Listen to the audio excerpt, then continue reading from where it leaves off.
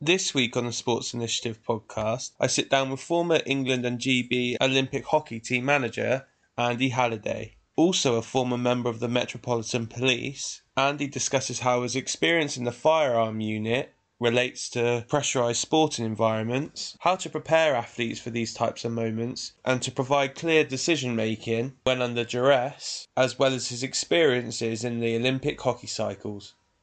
As always, if you enjoy this podcast, please make sure you share it with friends and family. I hope you enjoy.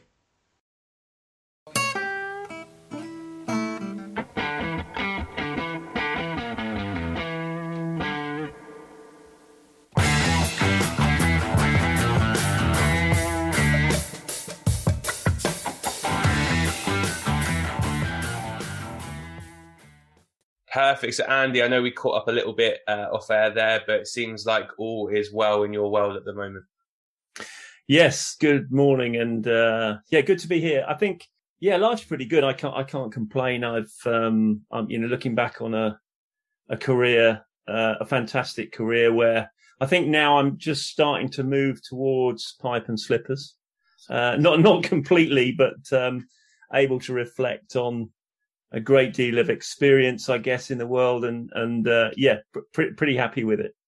Perfect. And I know I said to you before, but this is, I think, an exciting one for my family because they're all very hockey orientated on my wife's side. So they'll be really interested to hear and get a deep dive into your world. But for people that maybe don't know you or don't know your background, do you just want to give us, if possible, a little bit of a whistle-stop tour to, I guess, your initial career path and what that looked like, and then where maybe you've ended up towards the latter stages of your career? Yeah, so I was schooled in the 70s. My big passion was sport. In the 70s, you couldn't get qualifications for sport. There was no sort of, if you like, professional qualification unless you went to university. So as a result, my schooling was a bit of a disaster in that I learned a lot about life. I learned a lot about sport, but left with minimal qualifications. And believe it or not, ended up doing a milk round. So left school, and there I am sitting in my milk float, and I hear an advert on Capital Radio. And they say, do you want to earn £22 a week and play as much sport as you like? And I thought, that sounds fantastic. Join the Metropolitan Police Cadets.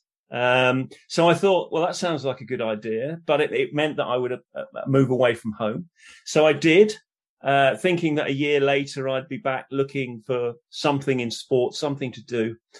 And rather than staying for a year, I stayed for 31 years. And I look back on a career in the Metropolitan Police, which I often describe it as a painful privilege. I think a heck of a lot that happened through the 80s, 90s, into the noughties that I experienced, some of the more iconic events that I was lucky enough and unfortunate enough to be part of, I guess, lay the sort of the foundations, I guess, for the latter part of my career working in sport, and in particularly in international sport. So for me, Michael, it was a double whammy in that I was an international hockey player as a youngster. And again, there was no professional hockey in those days. But I was part of international squads. I never really made it top level. I played for my country. I captained my country. I never went to an Olympic Games as an athlete. My turning circle of a North Sea ferry put paid to that. So speed was always an issue for me, just my physical makeup, but enjoyed. So it was in balance. And in those early years, I guess I was really looked after by the Metropolitan Police, and they encouraged sport. So I was able to play my hockey.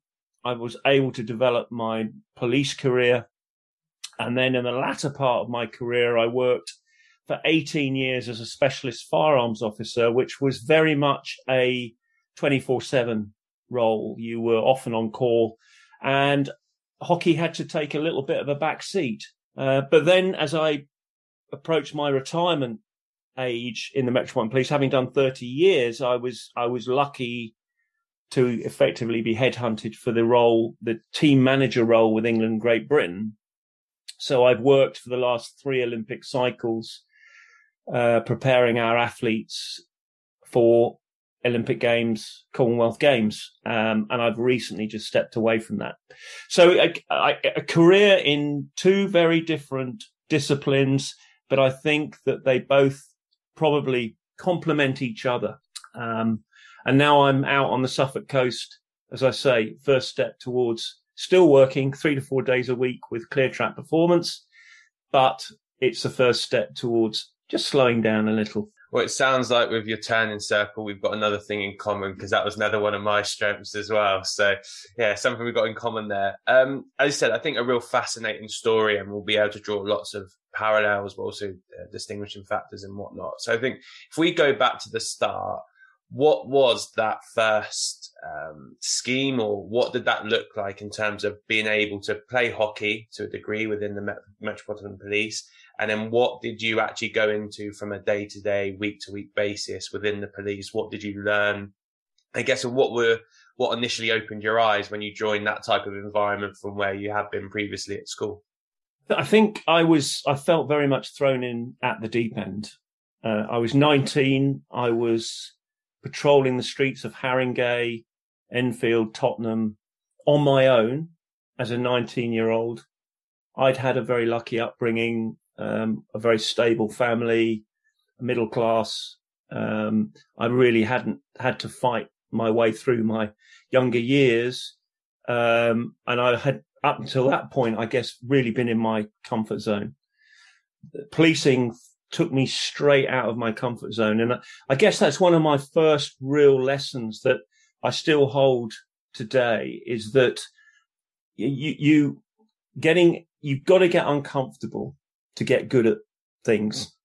I think it was Abraham Maslow a great quote around, you can either sit back in comfort or you can step forward and learn. And I think so the first big lesson for me was stepping forward and learning. And, as a police officer, being put into situations where you are expected to keep the peace, make decisions under pressure without a great deal of that sort of background. So for my first few years, I was really finding my feet. I was making errors. That's the other thing that's really important. And I guess throughout my career, all of us, whether we're in sport, whether we are in specialist policing, we make errors all the time. It's part of human life.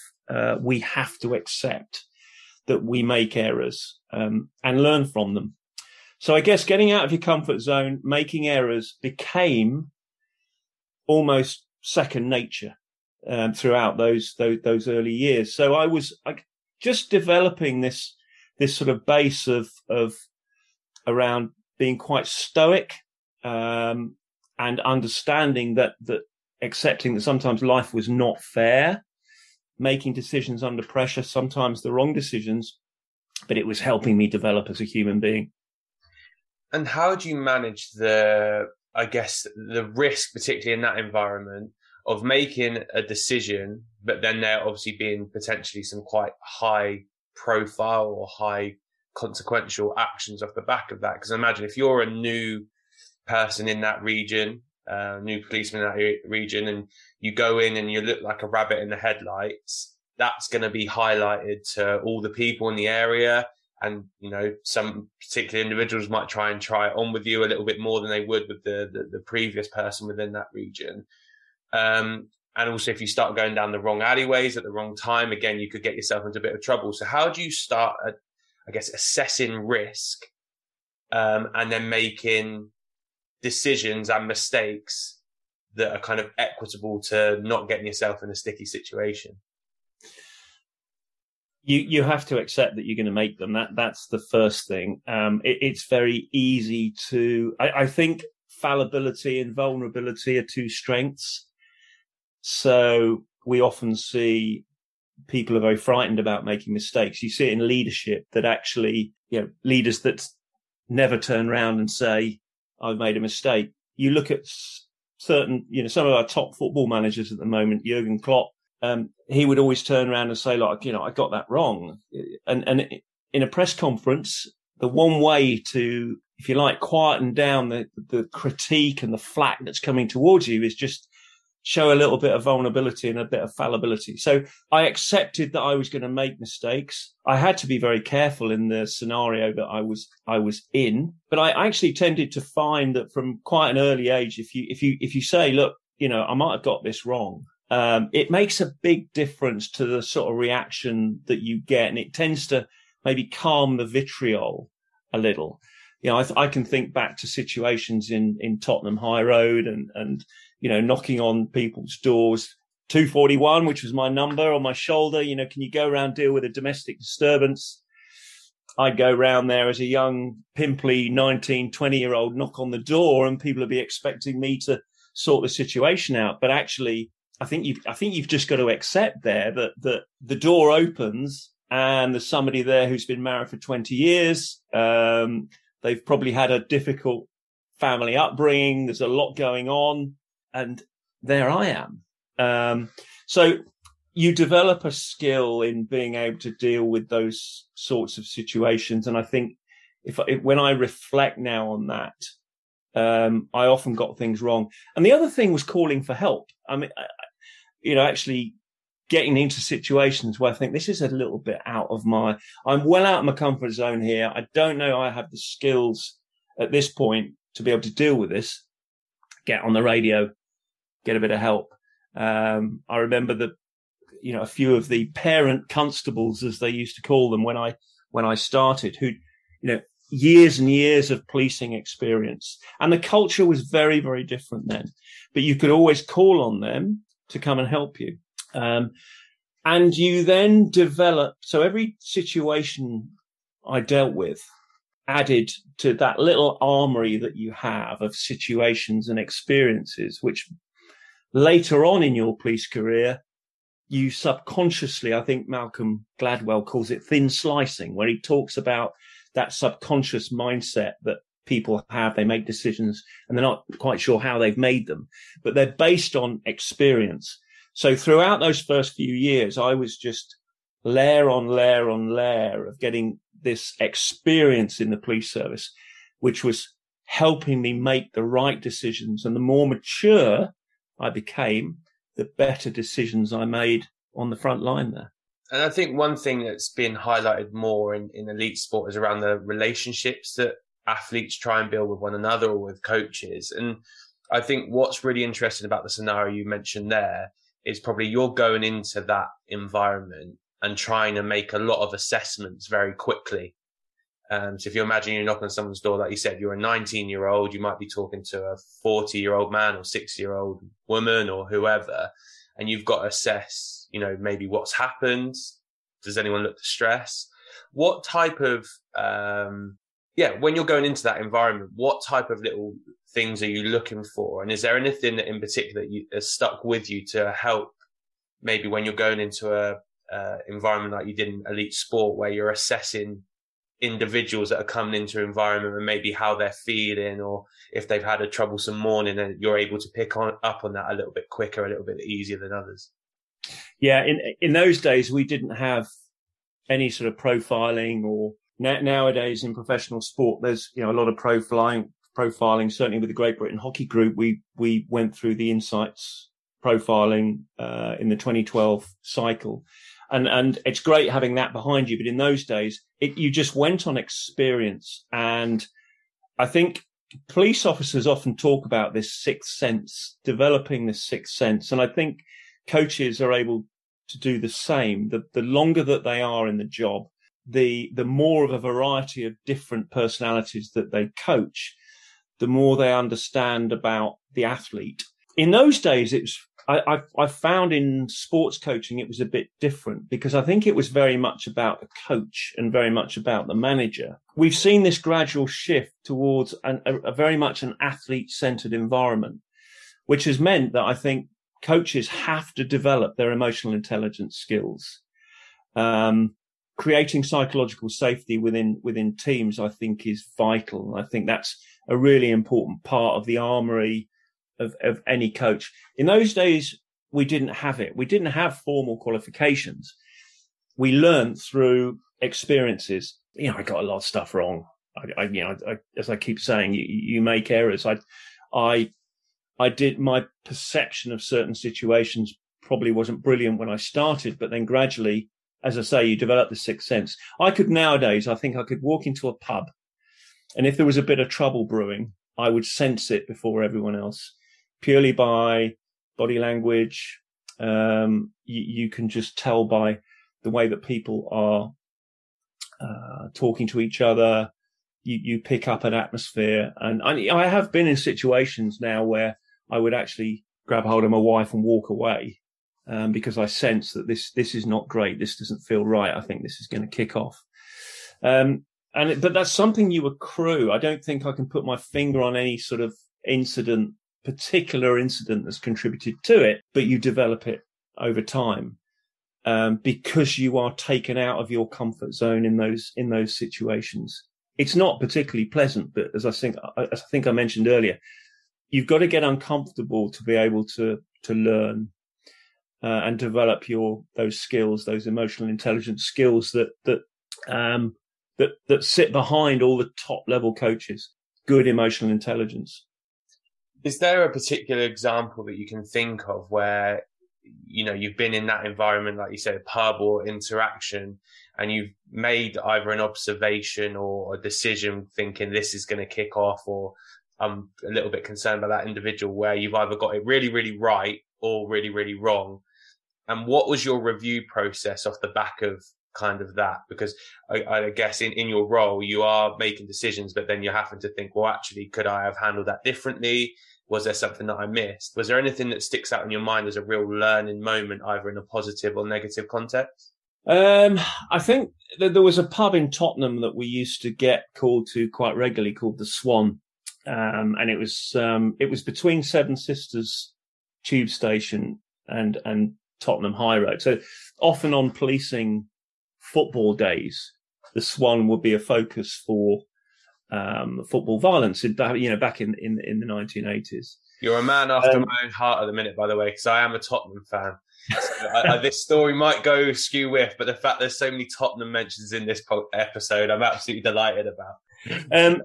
Well, I think this particular day that I remember was your rivals from just down the road. Yeah. So it was a Spurs Arsenal game, and I anticipate there was some chanting between a couple of groups. They ended up going into the Swan. Certainly, one of the groups ended up going into the Swan.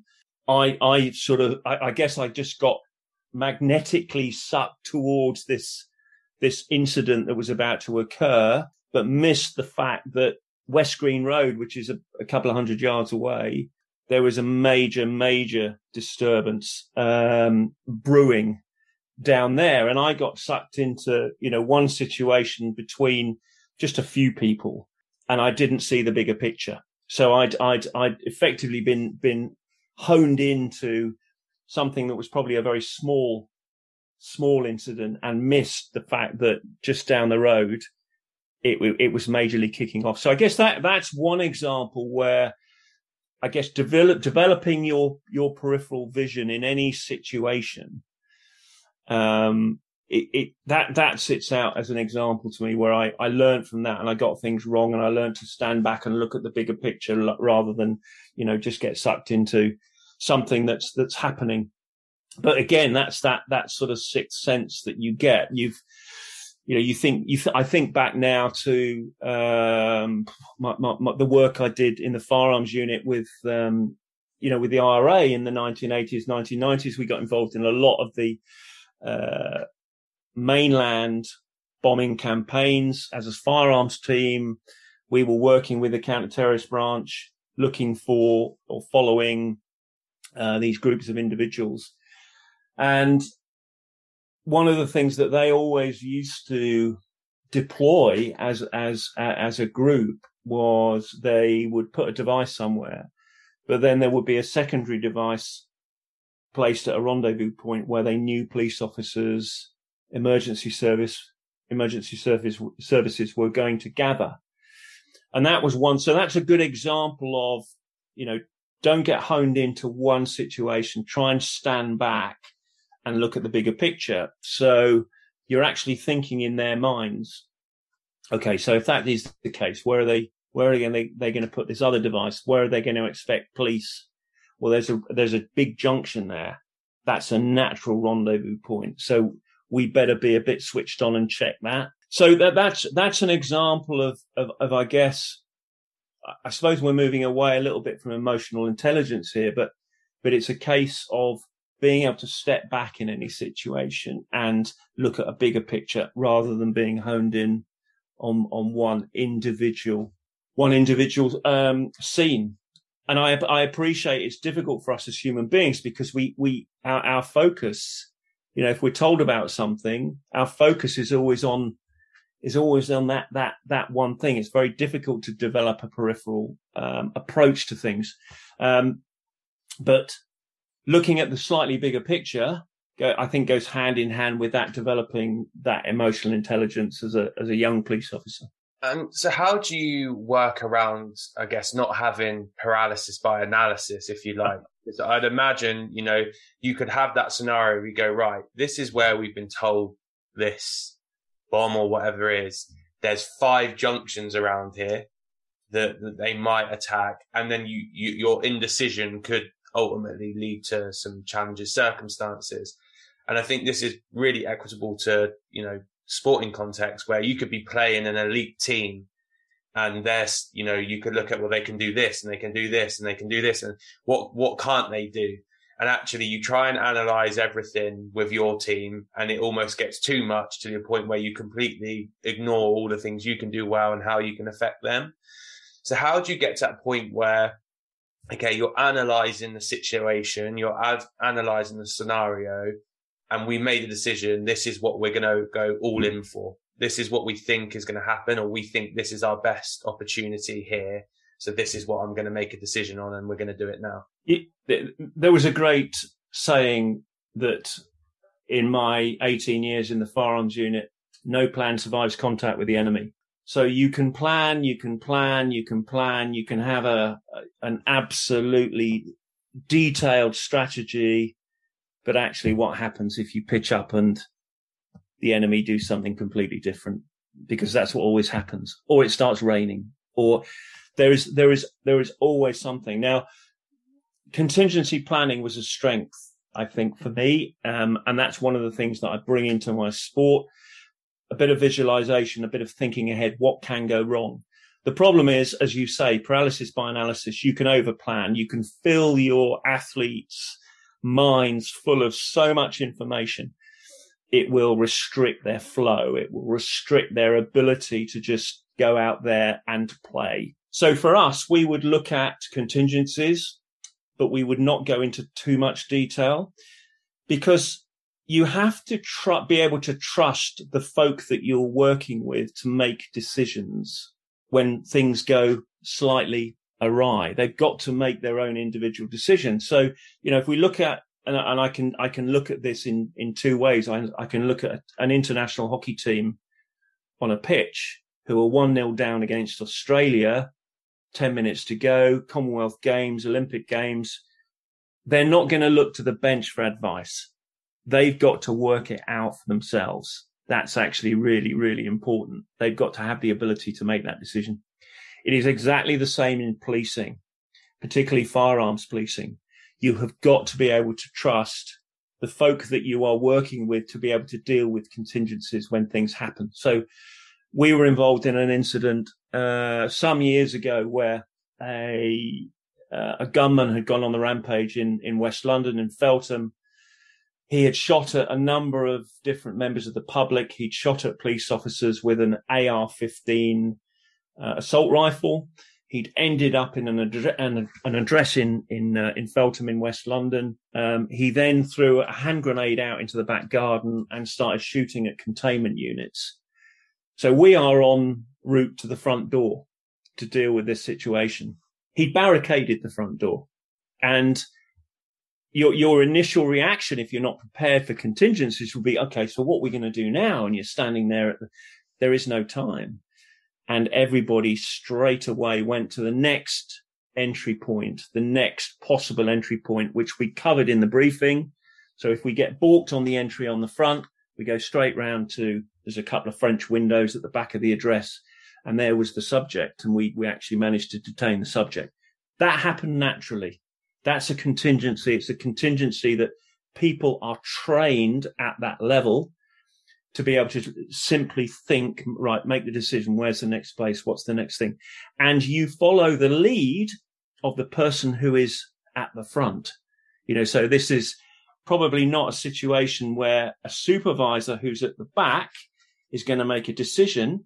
We have this situational leadership where people will make decisions.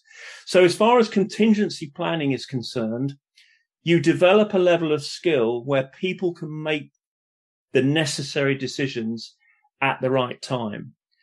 If there are certain things that need to be spoken about in briefings and debriefings, and this is the difference, I think, certainly with policing and high level sport, we brief, we debrief everything. So we go into real detail.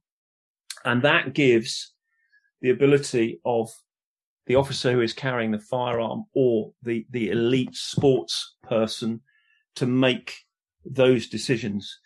It's very interesting. Over the years, I think if you become very, very good at your trade, so a good example of this, I think, I was lucky enough to do an advanced driving course and an anti-hijack course with the Metropolitan Police.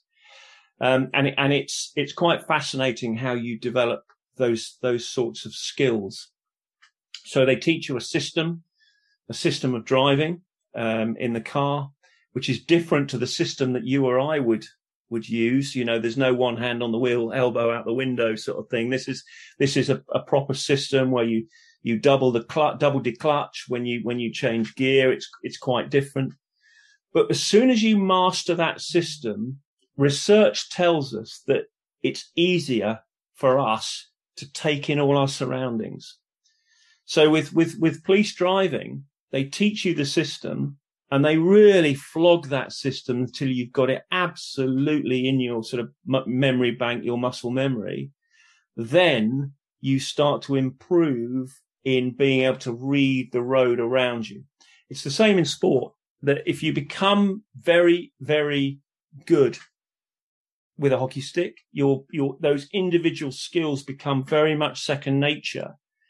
It really supports the ability of your decision making in your periphery. I feel like I'm lurching from one thing to another here, but no, it's fine. It's contributed for me. Yeah, no, I think it's really interesting. I said that these conversations naturally have a flow to them, and it does allow you to jump around, etc. I guess what this question now allows me to come on to is, how do you pressurize this? So obviously you're talking about that driving technique, or, the firearm stuff in particular, that ultimately is a life or death scenario. So how do you go through in an individual's training where you're pressurizing them at a suitable level to get them to feel the adequate amount of nerves or urgency to then make the decision or go through the process that you've mentioned there? So you've got to try and get as close as you can to the real thing without stepping over that line, which makes it so dangerous it becomes reckless. So for us, when I think back to our specialist firearms training, if you were on the range, you were under pressure with time. And your marksmanship was always under pressure. So there was a 90% failure, anything under 90%. Because if you think about it, the crux of it was being able to shoot. And being able to shoot under pressure, but also sort of shoot cold. So you'd pitch up at a situation, be confronted by something, and have to make a decision. And if you took the shot, your skills had to be right up there. You couldn't miss. You had to be able to execute that skill. So the more that you can replicate pressure with time on the range, with consequence if you miss. This 90% pass mark, if you drop below, you fail, or you are developed. As an individual, you'll develop. So that's the first thing, is creating a bit of consequence, creating pressure on the range. away from the range, making the environment as close to the real thing as possible. So we had a training house where we could fire live ammunition, and it was what was called frangible ammunition. So we'd put metal plates as instructors. We'd put metal plates up. So this round, just like a live round, but it would dissipate on. So if it hit the metal plate, it would dissipate. If you shot somebody with it, you would kill them, or certainly there would be really serious injury. And funny enough, probably the closest I came to being shot was in training, where an officer behind me fired a round that went over my head and into the ceiling on a training exercise. So I shouldn't laugh at that one, but it's like you've had a 30-year career, quite a lot of it in that, and the closest you come is in that training environment. It seems counterintuitive to a degree, but yeah. It does, but it really, I think, goes hand in hand with your last question, which is around you've got to be able to develop an environment where it is as close to the real thing as you can get it. Now, those sorts of incidents were very, very, very few and far between in a training environment. But the fact that somebody is firing past you with live ammunition at a target, so long as it's done safely, it makes things very, very real. And maybe some of the possible shortcuts that you might take if you weren't using real ammunition, sort of poking out from behind a door or a piece of cover, you wouldn't make those decisions if you knew that live ammunition was being fired. So what that was doing really was replicating what you were likely to face out on the street.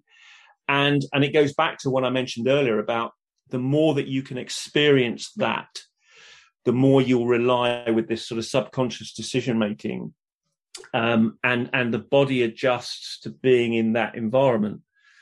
A lot changed for us following 9/11. So we realized in the policing world that things got very real then, in that suddenly suicide terrorism became, this is something that we're going to see around the world. We'd seen it in Asia, we'd seen it in the Middle East, but 9/11 really shook everybody up.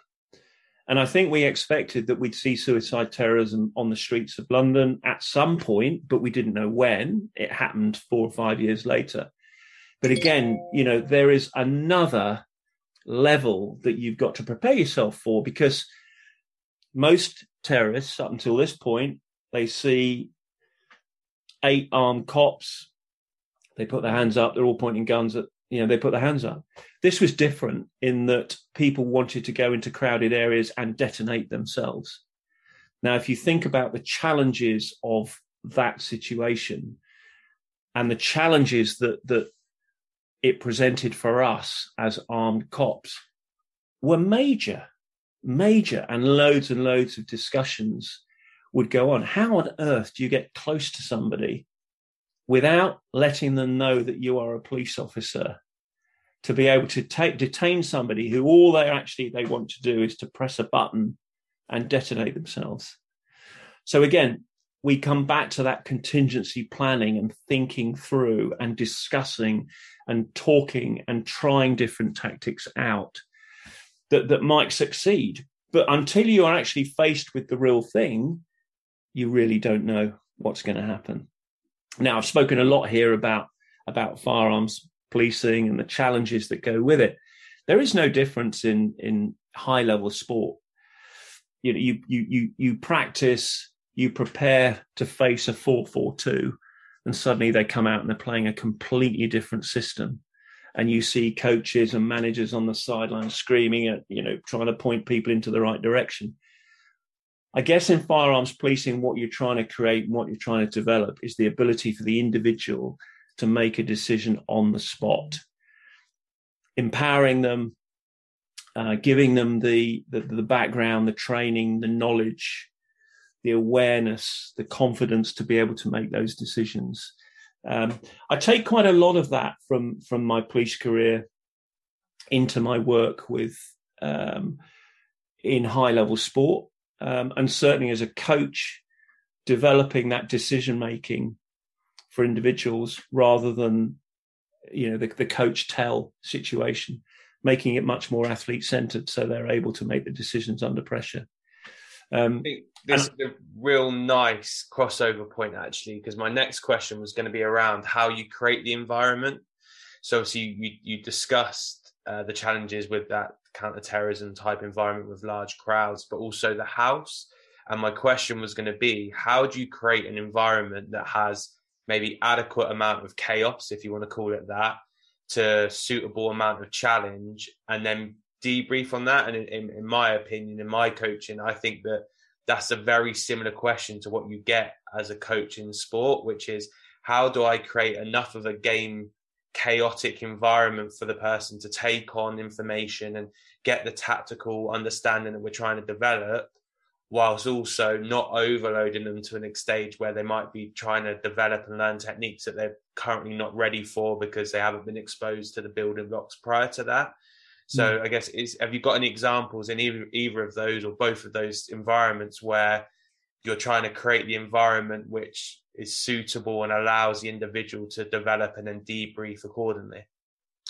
So I think the first thing is, which comes back to something I said a lot earlier, is that you've got to allow error. So people do have to be able to work in an environment where they can make mistakes, but it's the training environment, because that's how we learn. So that would be the first thing, is that errors need to be accepted, because that will help the individual develop. I was lucky enough to work with a guy called Danny Kerry, who coached the GB men's group. I worked with him from 2018 through to the Tokyo Olympics. He was coaching 2016 in Rio with the GB women's team, who won gold, and he was able to do that by recreating scenarios with consequence. So for a lot of the preparation time leading up to the Olympics, he spoke about thinking Thursdays, where the athletes would be put under pressure to think through scenarios and would actually play out scenarios on the pitch. So, so we are 10 minutes away from the end of the third quarter in a game. We're down to 10 players, and Argentina, we are 1-0 up against Argentina. What are you going to do? And they'd actually go out and play through that scenario. And he did that every week. And it was a constant theme around planning, looking ahead, planning for what they were likely to face and how they'd react, to a point where, I don't know if you remember that 2016 where, the BBC News was stopped because everybody was watching a game of hockey on the television, unheard of. And it went to a penalty shootout. And because of the work that the coaches and Danny had done leading up to that point, he simply developed this environment where they were back at Bisham Abbey. So they weren't playing in front of 12,000 in Rio, and it was the Olympic gold medal and everything was on it. It was simply this. We'd gone through this before. Remember what happened back at Bisham Abbey? And I don't know if you remember, but Holly Pern-Webb, who's the current captain, went up and she scored, cool as you like. She scored to win. Maddie Hinch, goalkeeper, had made some fantastic saves. But Holly just went through that process that was back at Bisham. And it was simply, all Danny did ahead of that was remind the group what they'd done at Bisham Abbey. It sounds great. It sounds very, very simple. But it had worked because they'd created this almost like memory bank. I spoke about that thin slicing, that subconscious. Part of this was shootout. What are we going to do? And it'd been practiced and practiced and practiced at Bisham, and they simply executed what they'd done at Bisham in Rio, which sounds very, very simple. But if you work really hard with the athlete group and you get them making those decisions. So you're not telling them what to do. They are working out the solution for themselves so they can actually execute that. Not dissimilar to police firearms work, where you expect the individual to make decisions and the right decisions under real sort of pressure. I really like the continuity side of it as well. I think that it's very easy, and I've been guilty of this in the past. You do those scenario games and go, well, I did that for 2 or 3 weeks in a row, and they must understand it now. Whereas actually, if you can give them that bank of multiple repetitions of it over a prolonged period of time, you can, again, as you said, hand ownership for one, but also it creates a bank for them to recall, and it allows them to use different strategies. So I look at the Euro final with England. It'd be interesting to see whether they did have discussions around, if we're 1-0 up after 20 minutes, what do we do? And was it we're going to carry on high pressing to try and win the ball back, or was it a drop-in scenario? And whether actually they realised that for them as a group, the best chance for them to see this type of fixture out would be dropping in because they've worked on it excessively during training. So I really like the continuity side and being, I guess, so purposeful with it, because I think that allows the players to, as you said, make errors in the way that they deal with it, so that then when they do make a decision on how they're going to counteract that problem, everyone's all in because they know that we've tried multiple ways and we think this is the best way for us. And I think it's also worth taking a step back from that environment that you speak of. You actually create that environment by developing this athlete-centered culture. And I think, it's one of the things I've had the fortune to do some work with Gareth Southgate over the years. The big thing for me that he changed was he went from quite a dictatorial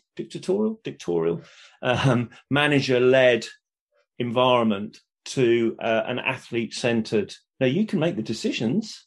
You've got everything up there. You can make the decisions, and I think that sort of thing doesn't happen overnight. So I think to get to that point, there's a really important sort of culture piece, because ultimately, I think when I reflect on my career, decision making is crucial in any environment. Making the right decisions, learning from the wrong decisions that you make. And there's always this gap, isn't there, between stimulus and response. So we are stimulated to make a decision, and then there is this gap, and then there's the response that you get. And we think 95% of our lives is spent making instinctive decisions. 5% is where we actually methodically think things through. But the more that you can fill that gap, the better decisions you make. I go back, I remember probably the very first time I was confronted with an armed situation. And I was, as far as I was an armed response vehicle officer, I was probably a bit wet behind the ears. I'd learned how to use a gun some years earlier, but I'd only just done my armed response vehicle course. I'm thrown onto the streets of London. I've got all my policing experience backing me up. But I'm in this very first situation where I've actually had to draw my gun, and I'm confronted with a situation. And again, it comes to this stimulus response and what sits in the middle. And there was a car, BMW, that had been stolen at gunpoint. And that was all the information we had. Male with a handgun, car has been stolen at gunpoint. Suddenly, there's that car in front of us. So you're going in your mind, you're weighing up, I'm thinking about all the skills I've accrued as a police officer, but this is really going to be a decision based on the level of force that we're going to use and what decision we're going to make. The car pulls over. There's no chase, but the car just pulls over. Front passenger gets out as I get out. He looks at me, and he legs it, and off he goes. And so I leg it after him. Now, if you think about the information I have in my head, that car's been stolen. It's been stolen at gunpoint. That's all the information I have. Is he the gunman? Is he not the gunman?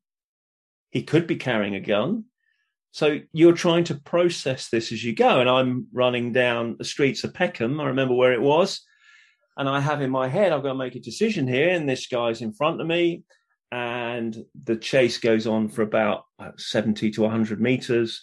Wooden fences either side, palleted sort of fences. And he sort of slows and he puts his hand onto the lapel of his jacket and his hand goes inside his jacket. And so here is this is the stimulus, and there is this shit. What do I do? Apologies for the expletive. What do I do? His hand comes out of his jacket, and a large bag of drugs gets thrown over a fence. 50 yards later, we detain him. He's nicked. But when I look back on that and think about the process around decision-making, what was that backed up by? It wasn't really backed up by experience. It was backed up by law. It was backed up by whether I could or couldn't pull the trigger. It was backed up by years and years of policing experience. But every situation after that, I had that in my memory bank. And I was convinced that if that had been a gun, I would have been able to react in time if that gun had come out and pointed towards me. So the decision-making is the crux. Whether it's in that situation, whether it's on an international hockey pitch, a club hockey pitch, it makes no difference. And it's about how you fill that gap between stimulus and response, and you make the right decisions. So years and years later, touch wood, in all the years I was, I reckon probably between 100 and 150 farms operations every year. And I was in the farms unit for 18 years. I was involved in incidents where shots were fired by us on 5 occasions. So if you think about that, that's very, very few. But there were quite a few occasions where I was actually pointing guns at people and my finger would go onto the trigger and I'd be going through that decision-making process. Touch wood, I always made the right decision. I'm still here. So I find it fascinating. I really do, how people make decisions under high levels of pressure. And how do you review it? So you fine-tooth comb every decision you make, just because you've made the right decision. And I think, again, this is something I've come across in business and working with businesses, is that they only debrief things when things go wrong. Actually, what you've got to review is every decision you make. So whether it's sitting down as a group and reviewing what's just happened, whether it's an individual running through in your mind and reviewing it. But if you review everything rather than just saying, well, nothing went wrong, so therefore we just move to the next one, because you can learn from, this is the reason why sports teams are able to stay at the top of their game, because having got there, they review things as if they've lost, so you are always looking to be better. As a firearms team, it didn't matter how long we had been on duty, we would always sit down and go through a debrief. Different types of debriefing. If it's been traumatic, it's a defuse. If it's a quick tactical debrief, or we would have a long tactical debrief afterwards to improve the way that we work. But there would always be debriefing.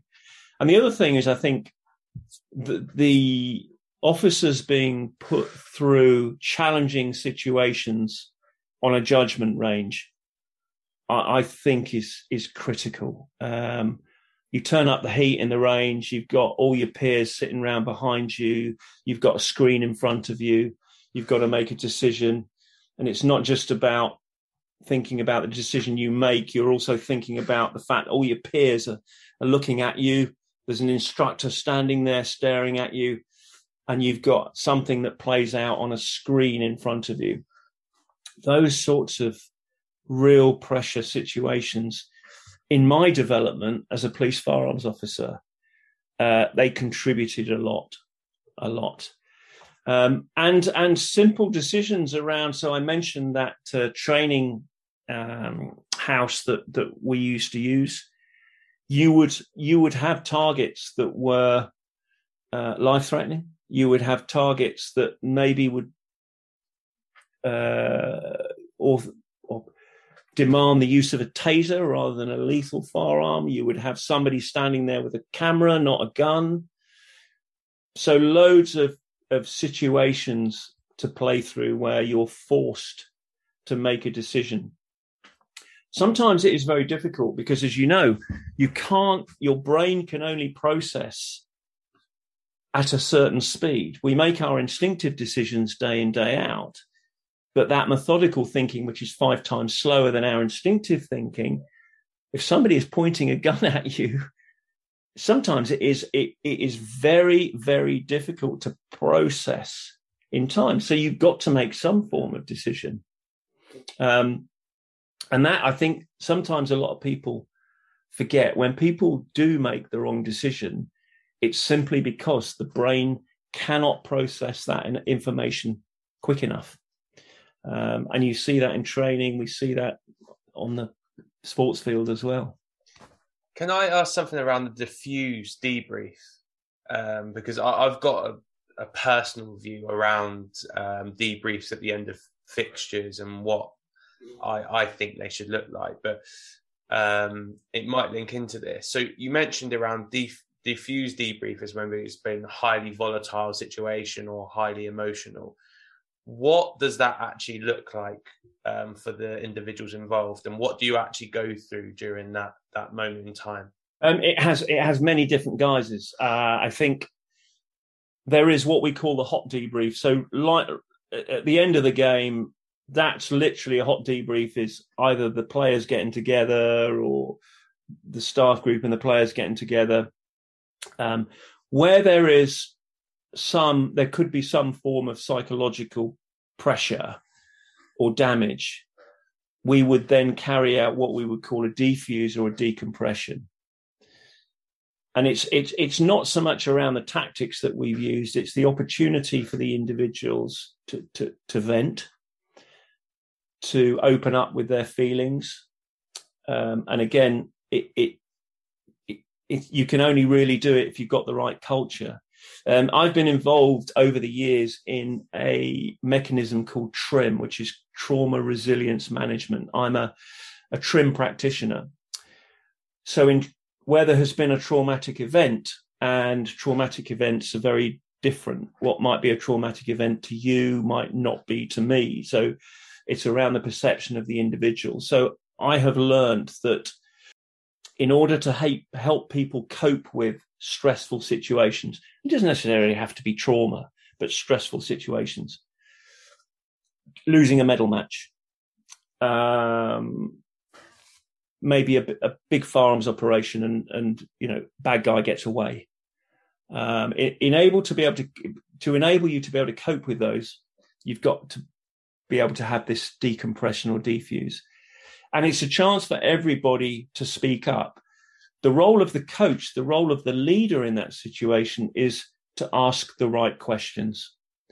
So it's something where it's a facilitation. It's, if you like, it's non-directive coaching. So you are asking open questions, tell me more, explain, describe, to a group of people to get them to be very open about what's just happened. Now, the bigger picture with this around TRIM, the trauma resilience management, is that you have to give people the opportunity to develop this sort of peer-to-peer support tool. Otherwise, if you don't deal with things within 4 months, it will scar you. It will come back to bite you in the backside. So encouraging people to be open.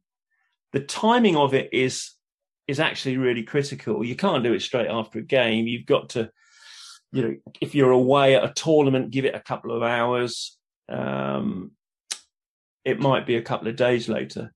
But again, it's another one of the skills of a coach, understanding the culture of the group, when to put a decompression in, when to put a defuse in, and how to run it. do you let the senior pros, the leadership group within the team, do you literally stand back and facilitate it and let them run it? Because there might be things that the athletes want to talk about that they won't talk about in front of staff, but they still need to talk about those sorts of subjects. So again, it's not one of these things where you can just be really prescriptive and say, right, defuse. Defuse is change. The location could be really important. And certainly some of the trauma resilience I've been involved with, we try and take people out of their work environment to carry out the decompression and the defuse, make sure they're not wearing the normal clothes that they would have at work, try and completely divorce it from the working environment. It's really important. Sometimes in a multi-sports event, Commonwealth Games, Olympic Games, you need a defuse at certain times within the tournament, knowing that you've got to play again tomorrow. So it can be quite challenging. Yeah, no, it's really interesting because my personal opinion is I think having a evaluation straight after a game is the worst possible time, because everyone's still, emotional. They still got adrenaline going through their body, and at times it can get accusational. And then again, that's probably in the environment I was in at different points. So I actually think the ability for people, as you said, to kind of decompress from the emotional side, to have a reflective piece, to then come back to it. So I really like the fact that, you've mentioned different areas that can go down. It might be a couple of hours after, just to allow that drop down if you're in a multi-game tournament, or it might be a couple of days if you're, in a situation where you can allow that. So I think that's a really nice use and where you can differentiate between when you need it and why within tournament. The other thing I'd say, Michael, is that the old adage, today's news is tomorrow's chip paper. It's exactly the same with thoughts at the end of games. You get really emotional. There is so much that goes on. I've been in environments where athletes have reacted to defeat at the highest level by leaving the team and walking back to the hotel. People are so diverse in the way they react that actually, if you think, well, tomorrow morning, we've all had a chance to sleep. We've all had a chance to think things over. Things will never be as bad tomorrow morning. So I often think about that, and particularly around my thoughts. So how am I going to be thinking tomorrow morning? Or if I put myself in the shoes of the athlete, and it's the same with shooting. So over the years, the incidents that I've been in, it's accepted that because of the emotional baggage you carry immediately after being involved in a traumatic event, high level shooting, not the sort of thing that happens every day. So there is almost like a 24-hour period where officers, whether they are what we call the principal officers, who are the ones who pull the trigger on the front line, or the officers who are involved in the situation, will take a 24-hour breather before they put anything on paper and write any evidence, because you simply, all you're going to recall is very much your tunnel vision of what happened. And the longer, so 24 hours later, the longer you're able to reflect, the more accurate you're going to be able to recall what's happened. I find it all, again, it's really interesting how that thing in there, that the brain that we have in our heads, how it reacts to all these different situations and how much control it has over us. Perfect. Listen, we're right at the time we allotted for this. I'm going to ask you one last question, which we've spoken a lot around, I guess, dealing with pressure, decision making, etc. And it might be quite a challenging one with your career in a variety of different aspects. But who's the most impressive person you've worked with in this space, and why? There is a guy called a guy by the name of Andy McCann, who is a colleague of mine, somebody I've worked with over the years. He's worked as the psychologist for the Welsh rugby team. He is somebody who I 100% trust. His ability, his emotional intelligence, his knowledge, his background knowledge, his perception of many of the subjects that we've spoken about throughout this podcast is absolutely right up there. If I had a question or a query about anything, he would be the one that I would ask. There's no hidden agenda. He is just an incredibly knowledgeable guy. And I guess over the years when I've had my challenges, he's also somebody who I would go to with questions, seeking support, seeking help. So he would be right up there. Perfect. Listen, really appreciate your time. A fascinating conversation. And I mean, we haven't even talked around some of this hockey stuff, so it might be something that we can catch up again on a later date. But really appreciate your time and catch up with you again soon. No worries. Thank you.